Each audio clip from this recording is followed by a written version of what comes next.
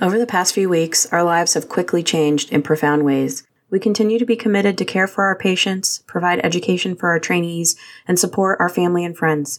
This special podcast series during the COVID-19 pandemic will bring you perspectives from our otolaryngology community on what is going on in real time. I'm your host, Christina Cabrera Muffley. All opinions expressed in this podcast are solely my own or my guests and do not express the views or opinions of my employer. If you enjoy this podcast, please rate it and leave a review.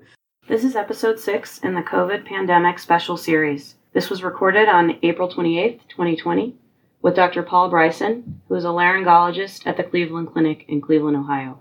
There's also a special guest appearance by Paul's wife and kids. Thanks for being on the show, Paul. Oh, it's great to be on the show. Thank you so much for the invitation. Yeah, my pleasure. How is the COVID pandemic affecting you on a day-to-day basis at this point? It's been, like most people, a real work in progress. On a personal level, there's certainly some shock and anxiety as things rolled out in the middle part of March. Professionally, you've seen a big reduction in patient volumes, certainly across our whole health system and in otolaryngology and laryngology in general. We've seen the advent of telemedicine very dramatically and very rapidly. And so I will see patients virtually now. I will see some patients in the office that I take care of for their tracheostomies or that have airway concerns.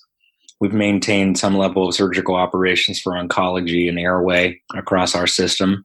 Other than that, it's been really trying to figure out ways to settle in at home and settle in professionally and academically. Lots of new and interesting questions that come to light as we try to chart this course and try to restart our practices. Yeah, so what's going on in Ohio and in Cleveland specifically as far as reopening surgical volumes, clinics, et cetera? Yeah, just yesterday, our governor laid out a timeline and a framework for returning to do elective surgery. That will start, I believe, May 1st per the governor. However, we are still working through what that process will look like. I have a role as a quality officer and safety officer for ambulatory surgery centers. So testing will now be a part of the preoperative assessment of all these patients. So the nice thing about our system is we've developed in-house testing, not a novel test, but just in-house testing and in-house testing capability so that as we start to ramp this up, we'll be able to have capacity to test patients within 48 hours of surgery with the hope of keeping the patient and our caregivers safe as they go through their surgical process. And you're using N95s and PAPRs for every case, correct, at this point? Yeah, our PPE policy has evolved significantly over time. Initially, it was, masks and face shields and things. But as we, dug deeper into aerosolizing procedures, and we've been good stewards of our N95 masks and face shields, we've been able to utilize these things for most of our airway cases. Our anesthesia colleagues will wear N95s and face shields for all intubations. For head and neck cancer surgery, if it is only external and neck, then they can wear regular mask and face shield. If it's laryngology, airway, things like that, then we're doing N95s and face shields. We've worked collaboratively with tracheostomies.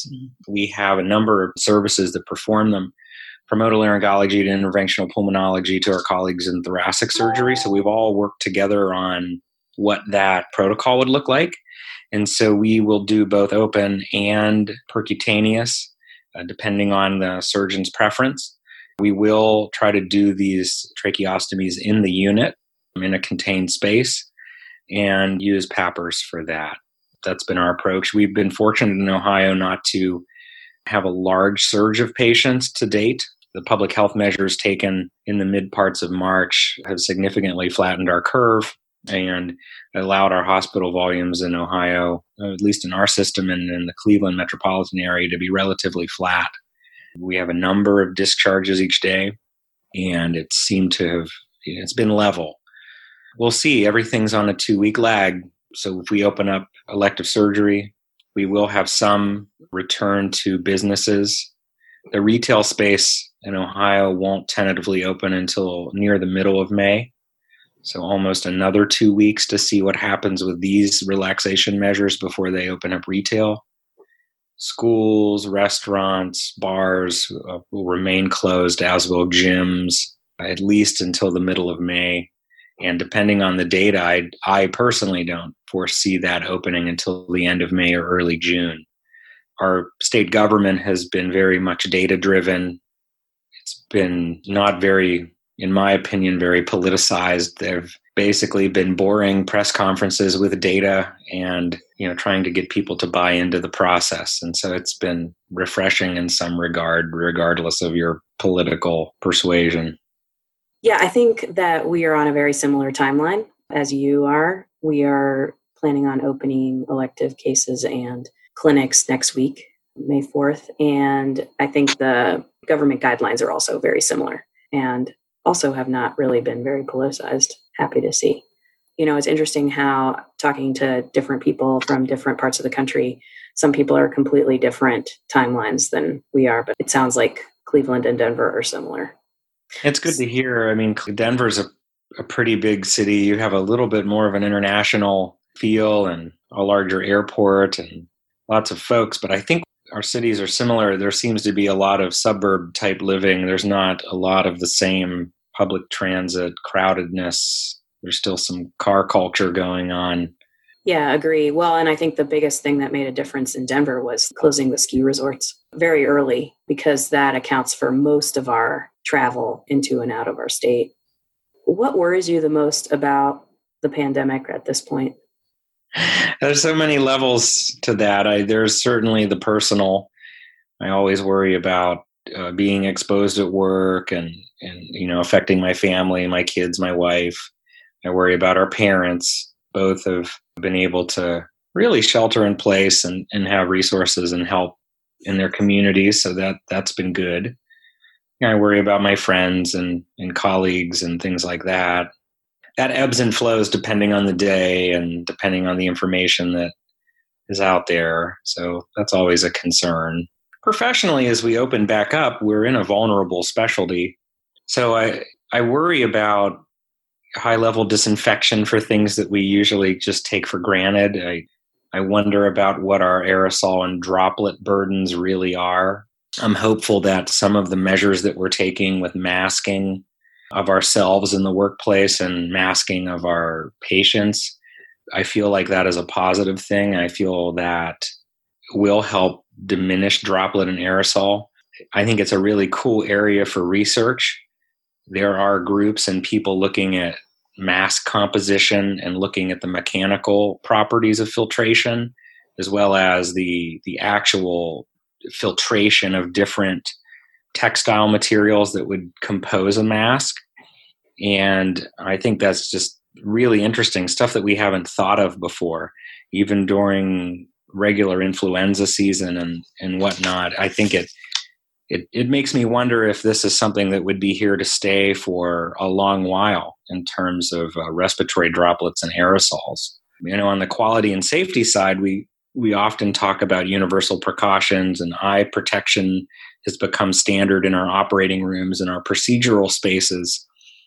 But there is always a little bit, you wonder how strict people are complying to it and things like that. And I would say now, I think it's just interesting. I'd like to go and take a look at what's our microbial burden in a clinic. How well does our disinfection do if you wipe down between patients or at the end of the day? Could we do better? Are high touch surfaces, legitimate vectors in our practices? So those are sort of the quality and safety initiatives that exist where we've never addressed those in recent memory that I can think of. And it might be a good opportunity for innovation and partnership with infectious disease. On the hospital inpatient side, people are very much attuned to hospital-acquired infections. It's tied to other quality initiatives on the payer side and outcomes for us across a number of specialties. But I would hazard to say that on the outpatient side and some of our other office procedural suites and things like that, we just don't know the answer to that because there's a lot of coming and going out of rooms. So I think it's another area of safety and quality that touches most of our specialties. So hopefully those are things that we'll be able to participate in and perhaps lead in. Just other medical and surgical specialties have, a different dynamic in the outpatient clinic area. Our clinical practices drive our productivity and the patients we serve. Other surgical fields, it is less of a driver. Yeah. Do you guys have a protocol for what you do after you perform a laryngoscopy as your clinics open back up? Yeah, not at this time. I think the biggest thing that we have right now is we've limited laryngoscopy. There's universal masking now at the Cleveland Clinic for patients, for all staff. And I think that is a good first step. The more data I read about mask filtration and capabilities of even simple masks to prevent larger droplet sizes, it seems like a step in the right direction. Looking backwards, we can't go back to the old state and take samples and measurements of what our droplets did because it didn't feel like it mattered. So now my concern would be we do all of the masking and all of this and it doesn't look that bad, which I guess would be reassuring. Yeah. But we don't have a protocol for what to do with a room after a basic diagnostic laryngoscopy. I don't know that we know best practices with that. We've stopped trying to aerosolize things in the nose when we topically anesthetize and decongest. So it's a nice return for cotton and bayonets. Yeah, there's no evidence-based guidelines at this point for aerosolization. So we're at this point thinking of doing an hour, letting a room air out for an hour after a scope, but we don't really know how long it takes. It's hard to know. It's hard to know. It's hard to set up an exact model where you can image the droplets and you can look at the sort of residence time while it's in the air. Mm-hmm. And then if you think about what we normally do, there's some coming and going into a room. Somebody comes and takes your scope, opens the door, closes the door. So there's this sort of ununiform, heterogeneous process with scope cleaning, room cleaning. Yeah. Well, I think we'll have a better idea of that in the next couple of weeks as we start opening our clinics. If we see a huge rise in cases, we still won't know is that because people are leaving their homes more frequently because the stay-at-home orders are eased, or is that because of elective medical care? Yeah, well, it'll be interesting to track the amount of healthcare providers that are infected. Yeah. We've been tracking that pretty closely here, I'm sure, as you have, and it seems the rates here feel like community spread rates as opposed to a preponderance of providers. Right. Yeah. So what are you doing to stay sane during this time? Yeah, I'm trying to do a number of things. I'm trying to read a lot. I've enjoyed reading literature and different medical specialties that I haven't considered reading in some time, usually infectious disease and pulmonology, and sort of dusting off New England Journal of Medicine things and Lancet items. I've been trying to exercise. The weather here is not awesome, but there are some nice days right now. Like today is a nice day. So we got outside. I'll play with the kids.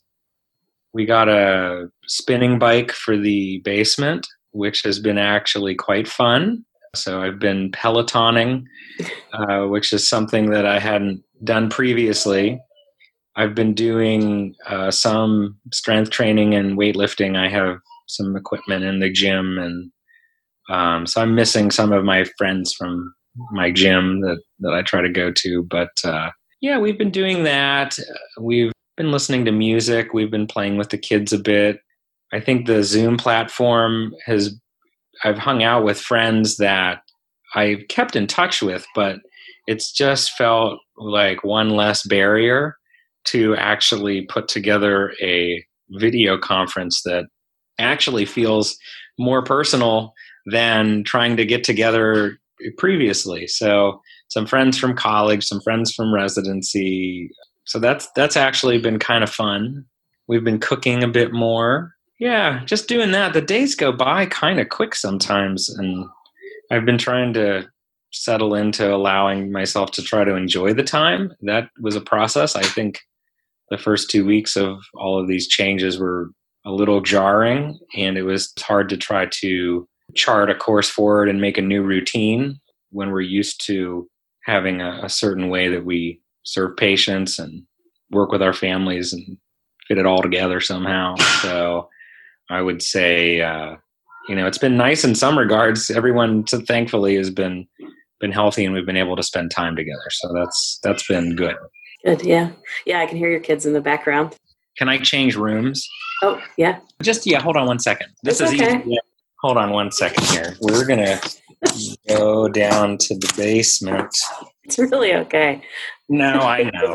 I'm trying to do. Hi, Dr. Cabrera. Hello, how are you? Good. How are you doing? Good. I'm anxious to listen.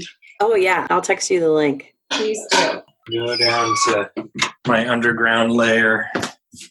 It's not, to call this a man den would be a lie. It is basically a child den with toys. Yeah. All right. Back to other things. Just we've enjoyed cooking and having meals together, and a schedule that's been weird, but maybe more civilized. Yeah. So we keep hearing about all of the medical systems that are financially struggling. I'm assuming it's no different for the Cleveland Clinic. What kind of changes are taking place as far as salaries and compensation over there? Yeah, thankfully, I have to say I'm very grateful to work, here where I work. We've not had any discussions about salary reduction or layoffs or furloughs or anything like that. There's been a general belt tightening through the system, certainly with travel. That's not happening for a while. We've tried to consolidate our clinical time just to use less resources. So, that aspect hasn't happened here yet. The clinic has, been pretty good stewards of investment and some philanthropy in the last several years. I'm sure they're taking a number of things into consideration now with federal bailout funds, other resources and things that they've had in the past, and they probably have some ability to get some lines of credit and things like that. I think it'll come into a little more clarity here as the fiscal year goes on. But so far, we've been, shielded from that. It's been a gift, really. I imagine your patient population has changed somewhat, because I know when I worked there, you would see a lot of international patients who probably are not traveling to Cleveland at this point to be seen. Yeah, that's right. The international stuff is pretty well dried up for us, which is expected. The tone, it's been a nice tone, really, even before the pandemic sort of fully manifested here. They've had a number of philanthropy initiatives to try to have more of a community presence with the food bank, with the Fairfax neighborhood. There's been some partnerships with some other neighborhoods with our laundry facility. That's a really cool facility that's a partnership and joint venture with, maybe people that are sort of re-entering society to work in a pretty high capacity laundry. There's been talk about trying to, decrease food insecurity across the city. There's an opportunity for staff to volunteer at the food bank in a paid fashion as part of a way to participate. And then there's been conversations of trying to actually get a grocery store or something like that into the neighborhood of the hospital, because there's many people in that area that live and don't really have easy access to a basic grocery. Yeah, the patient population has changed some, but I think they've sort of redoubled their efforts to, be a good community partner. The coronavirus testing has basically been covered, and if it's not reimbursed, the clinic won't be pursuing any collection on that. So I think the amount of charity care has really gone up the last couple of years. I don't know. They seem well positioned for things. It probably can't go on forever. We need to start taking care of patients. And, I think our concern is that people have put off things for a while, and we certainly don't want to miss the opportunity to help somebody who has a treatable condition. Right. How are you going to work through the backlog of cases? Yeah, there's a tiered process. All of the institutes have gone through all of their caseloads, and tiered them. I'm sure there's similar stuff at other places, but you've tried to tier it on severity, on function. So in ENT, we've had sort of a running Excel spreadsheet of cases on backlog. We'll just start rolling that stuff out as we refine the protocol for pre-screening and that workflow. And you kind of get to have a little bit of a dry run because our oncology service really hasn't slowed down very much. They've been sort of going full steam because we haven't been overrun at the inpatient level. And we've been able to even look at ways of trying to have some patients come from New York or from the Michigan area if the hospitals can't take care of their cancers and things right now. So we've tried to be a good neighbor in that regard too. So just for cancer though, not for COVID? We haven't been asked too much about COVID. I know there's probably been some transfers, but it's been cancer and other things. The state's divided up into 3 quadrants for COVID care. The Cleveland group sort of quarterbacks the top northern third of the state, and then the central third, and then the southern third. So it's the 3 C's. It would be Cleveland, Columbus, and Cincinnati. From what we're hearing every day, no places seem to be too overrun. If people are starting to near capacity, then we take people and transfer. The nice thing with the clinic system is we have 2 big regional hospitals on the east and west in addition to the main. So we're able to diffuse and contain the COVID population to units in 3 locations. And then we've partnered with Akron General and Akron. So they're part of our group now too. As a system, we've been pretty good. And I think we've partnered pretty well with our neighbors at Metro Health and university hospitals. I don't know what their censuses are for COVID. I would say that us and university hospitals seem to have the most from what I've heard. I have heard that Metro has not been as burdened. Yeah, we've seen the highest numbers at the university and our county hospital, which is similar to Metro, as far as looking at the academic institutions that we rotate residents through. I don't know the numbers at the private hospitals around town.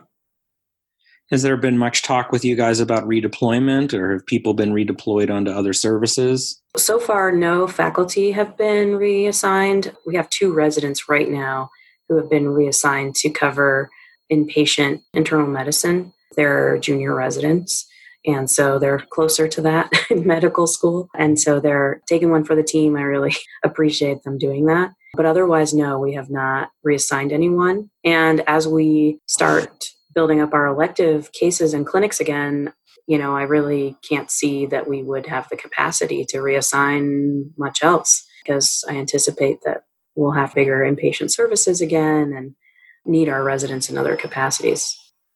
Yeah, same here. It's been mostly preparatory things. One of the initiatives from our state government was to increase our capacity in preparation for a surge. So based on the early modeling, they wanted us to increase our hospital capacity by 3 times. Wow. So it's been amazing to sort of behold. We have a new medical school building on campus that opened in the last couple years, and they converted that into what they call a Hope Hospital. And they completely redesigned the 3 levels as a very large atrium. And it now has capacity for 1,000 patients. It's been an amazing transformation. You can find it on the website if you want to see what this thing looks like. And so we've increased capacity by 1,000 beds there if needed. Wow. Yeah. And then had more capacity in the hotel conference center if needed. We then had a redeployment strategy where we listed several faculty to be redeployed. There's been a few that would be assigned to redeploy, but we aren't near the thresholds for redeployment. We're several hundred admissions away from that. So it's not looking at this moment like that's imminent. Right. And then on the resident side, we identified, mostly junior residents that were closer to how you described, closer to inpatient medicine care. But at this point, I think maybe we have 2 people redeployed. We also, I think, got spared with the reassignment because we just never surged to the levels that we were worried we would, which is great. Yeah, no, everything's on a 2-week lag. So hopefully as this month in early June doesn't become something where we're going back. Yeah, the good news is we thought through all that. So it wouldn't be that difficult to manage it if it happened, but hopefully it doesn't. We know how to do this. I know how to see less patients and do telehealth. Right, exactly. I have that pretty well down now. So what do you think as far as going back to normal? I mean, when do you think, this is clearly a personal opinion, when do you think you're going to travel again? When do you think you're going to go to a conference again? Oh, go to a conference? Yeah. I'm a little more bearish on this. I don't think it's probably happening until, next academic year. I'd be really surprised. I don't see there being fall meeting travel.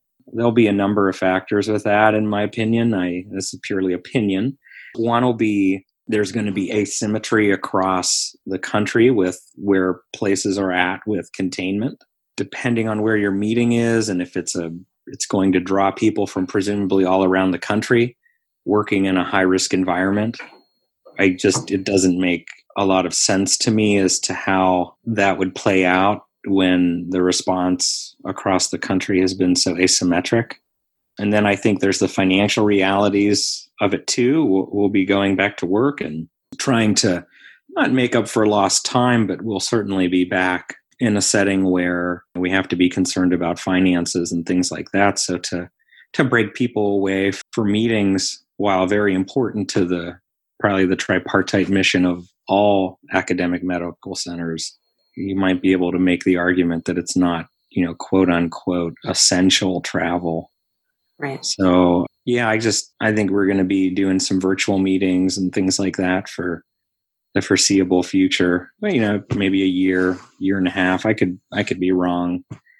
When will I personally travel? I don't know. We have a wedding in Texas in the fall. We have in-laws in Texas that want to come see the grandkids. So I think it'd be pretty limited. I think most of my travel will be car travel, but I think there's a possibility that we could see or at least have some air travel. I just think it's going to be pretty muted, and it's going to be a lot of sanitary wipes and masks. Yeah, it's a long way to Texas via car. It is. Yeah. I mean, it's hard. I feel like people are kind of getting antsy a little bit as the weather gets better. So it's just human nature. I mean, I think everyone's been really bought into this for the most part in our state, a majority of people, but people are only human. So hopefully, the data backs up this stuff and we're able to maybe get together in small groups. That's my hope.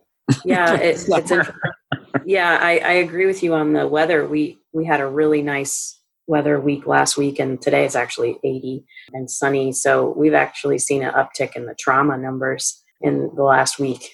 Yeah, I think people are getting antsy because they don't have anywhere to go. All of our restaurants and bars are closed also, but I think people are just gathering a little bit more. Yeah, it's an interesting time. We haven't really had to change our behaviors in this way in a lifetime. All right. Well, What else do you want to add, Paul? Oh, not too much else. I guess I'd just say thanks, and I wish all the folks that are listening or that download the podcast I hope they found some value in it, and I hope everyone's able to stay safe and find some balance, sort of value the time that we have with family and friends, and reach out to your family and friends because I want to hear from you. Thanks for being on the show. Yeah, my pleasure. Anytime.